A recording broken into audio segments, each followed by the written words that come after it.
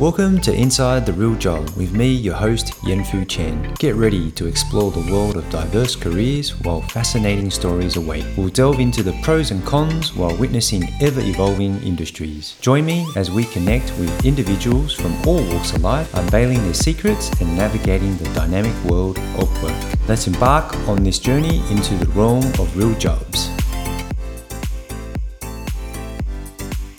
Erin, earlier we spoke about the different paths that people can take. You mentioned the TAFE and private college. How about you share us your actual journey? How did you become a beauty therapist? Well, I did my training probably 22, 23 years ago, and I had been working in an office and I was thinking, I can't do this for the rest of my life.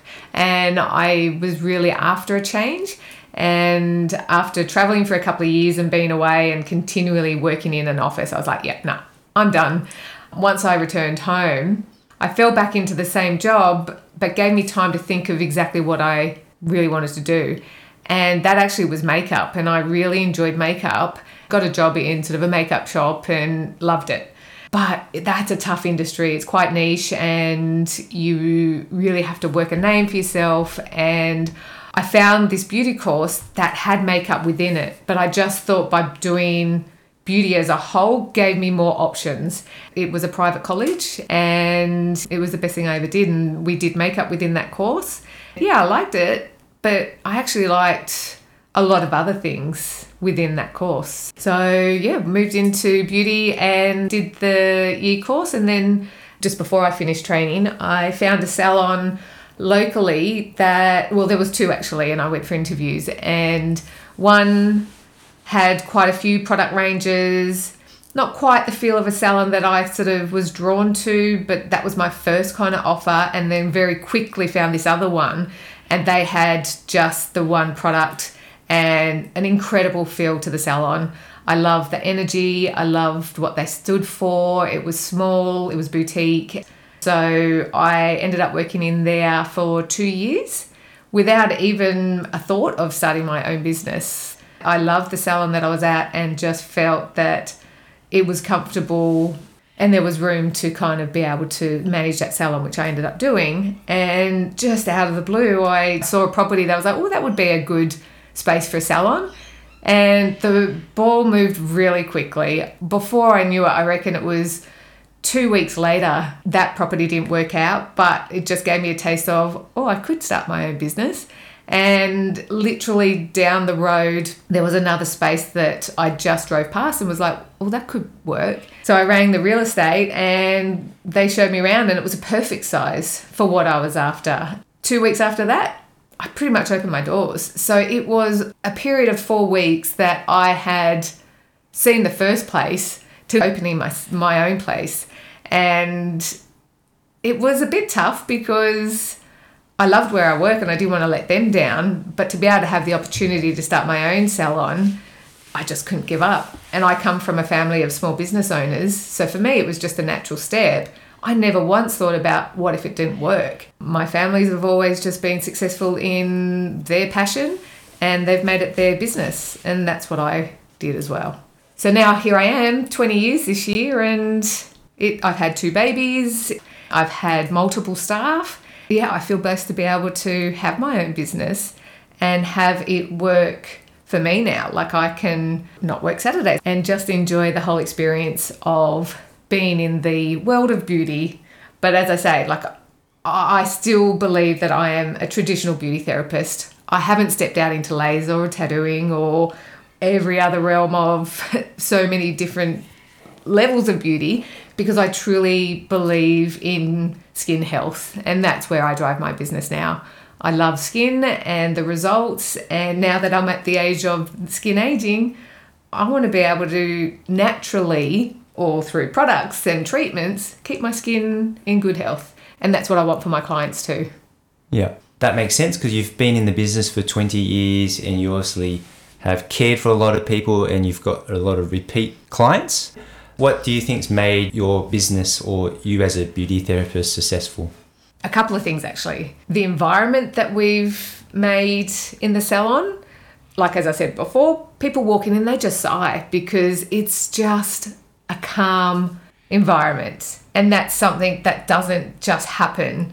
You've got to be able to have that energy about yourself to be able to have your space feel like that. So I think as a therapist, you need to have that calm, caring nature to be able to give to clients, even when you're not feeling that way. You need to be able to give to every client that walks in that door. But equally, when you've had clients for a long time, they know when things are up, and you do get into those conversations and they ask about you too, which is lovely. But you need to be open and caring and dedicated to your clients. There's multiple things that you need to have as a therapist. You need to have the drive to continue to learn. I know I keep saying it, but it changes so much in this industry. So if you just stick with what you were taught back in college, you're not going to go any further because you'll get stale. You won't enjoy your job because you're not changing. So you need to keep up with the education and change with the industry. Even though I still am traditional beauty, we are changing in the fact that new equipment like the LED, and that makes it exciting for us because that's a change within the area that we love of beauty. Yeah, great. You mentioned a couple of attributes to be successful, but what about you're dealing with people every day? I assume you have to have good people skills in general. Very much so, yes. And you feel like you're more of a listener than a talker? Yes. Well, you need to learn that balance, right? You got to definitely be that listener, but a genuine listener. You can just kind of on the surface hear them, but if you're not listening to them and they don't feel that sort of caring nature, then you're not going to have that relationship on a deeper level, which then in turn gives you a long-term client. Yeah. And how do you build that trust? Because earlier you said people come here and while they're getting a treatment, they feel so relaxed and safe that they tell you things that they might not even tell other people.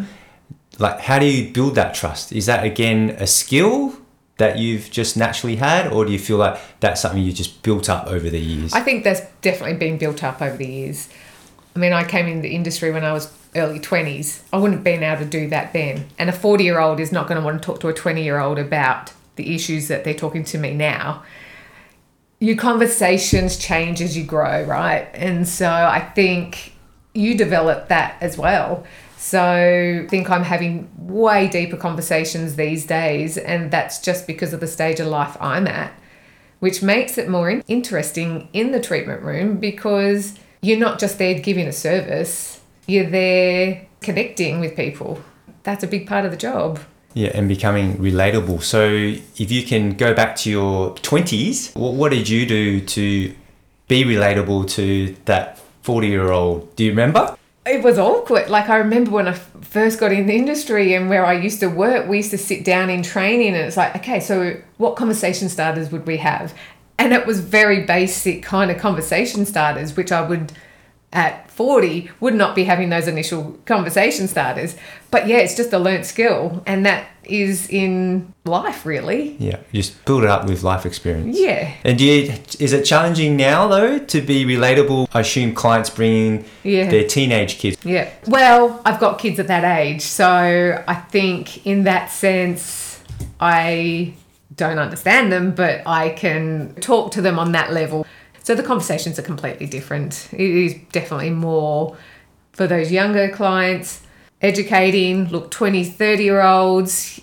It's definitely continuing to educate. But sometimes they come in and not educate me, but they bring new things to me that I'm like, wow, okay, let me look into that because it's not in my realm of beauty, but I'm interested in that. Let me have a look. And then I've got my 90-year-olds and they want to ask me a lot of questions about my teen kids, or like, how come there are so many products you're putting on my face? And do I actually need this? Or I know I'm talking a lot about conversations. This would be more so in your waxing and your manicure and pedicure treatments. When you're in a facial treatment, I really do try to feed off the client. So if they're wanting to be minimal in conversation, you can pick that up. That's a lesson that you need to learn.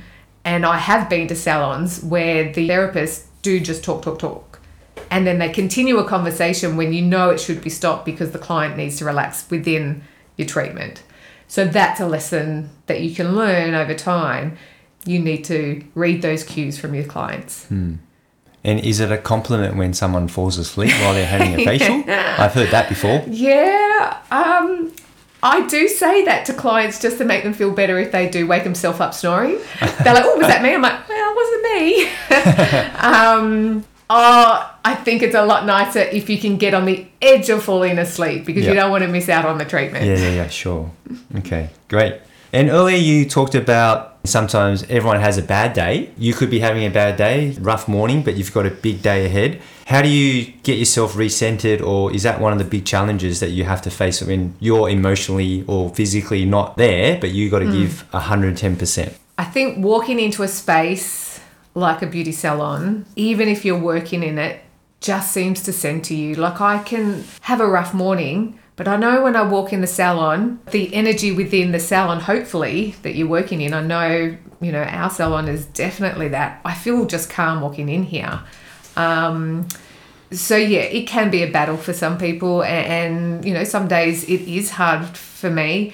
But when I look at my day ahead and I see, because I have mainly regulars that come in these days, that gives me comfort because I'm like, they're people I know. I'm going to enjoy this day because I love these people. So that brings me, it changes my vibe.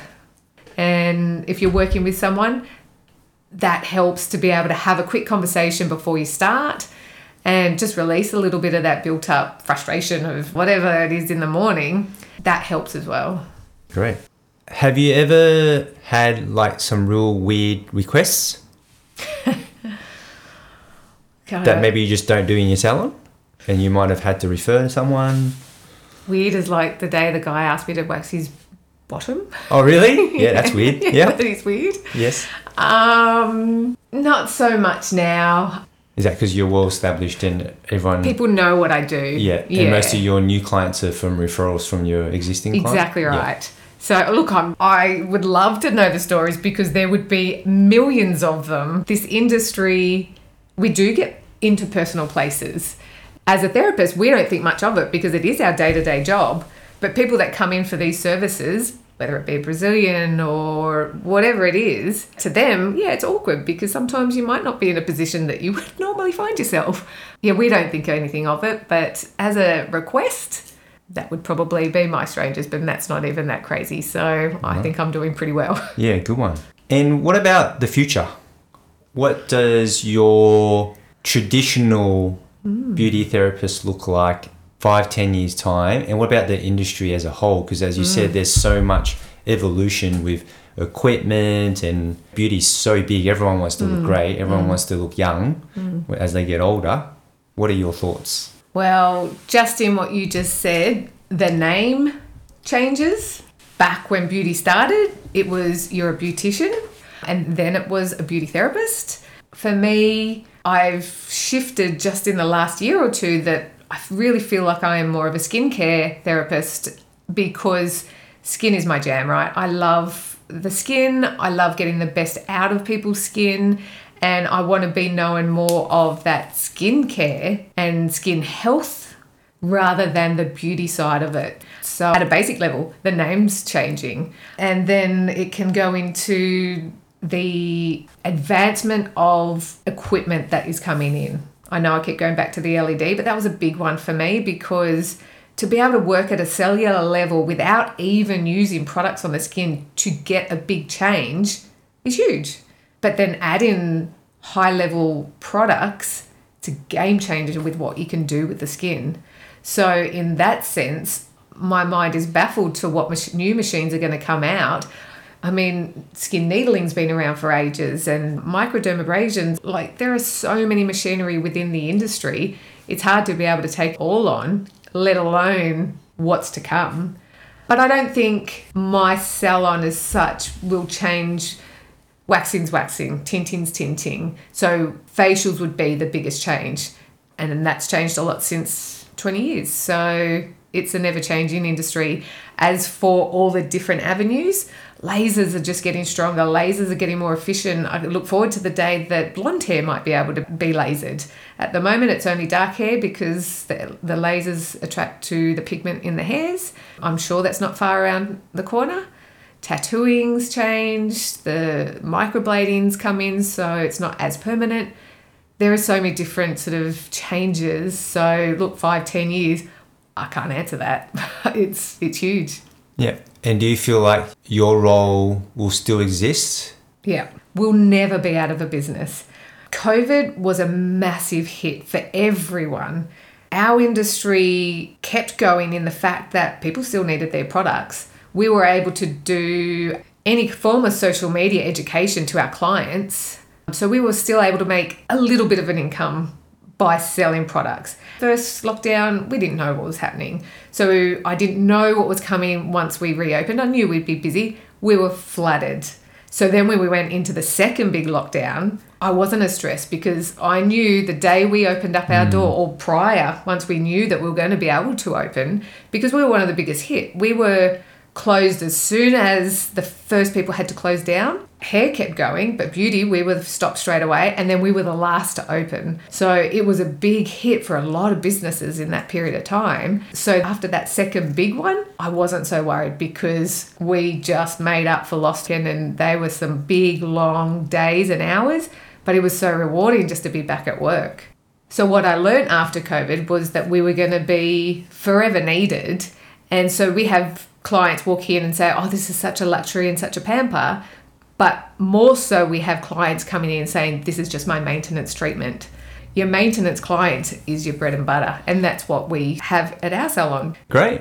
And final question, what are your tips to be successful or to make a career as a beauty therapist?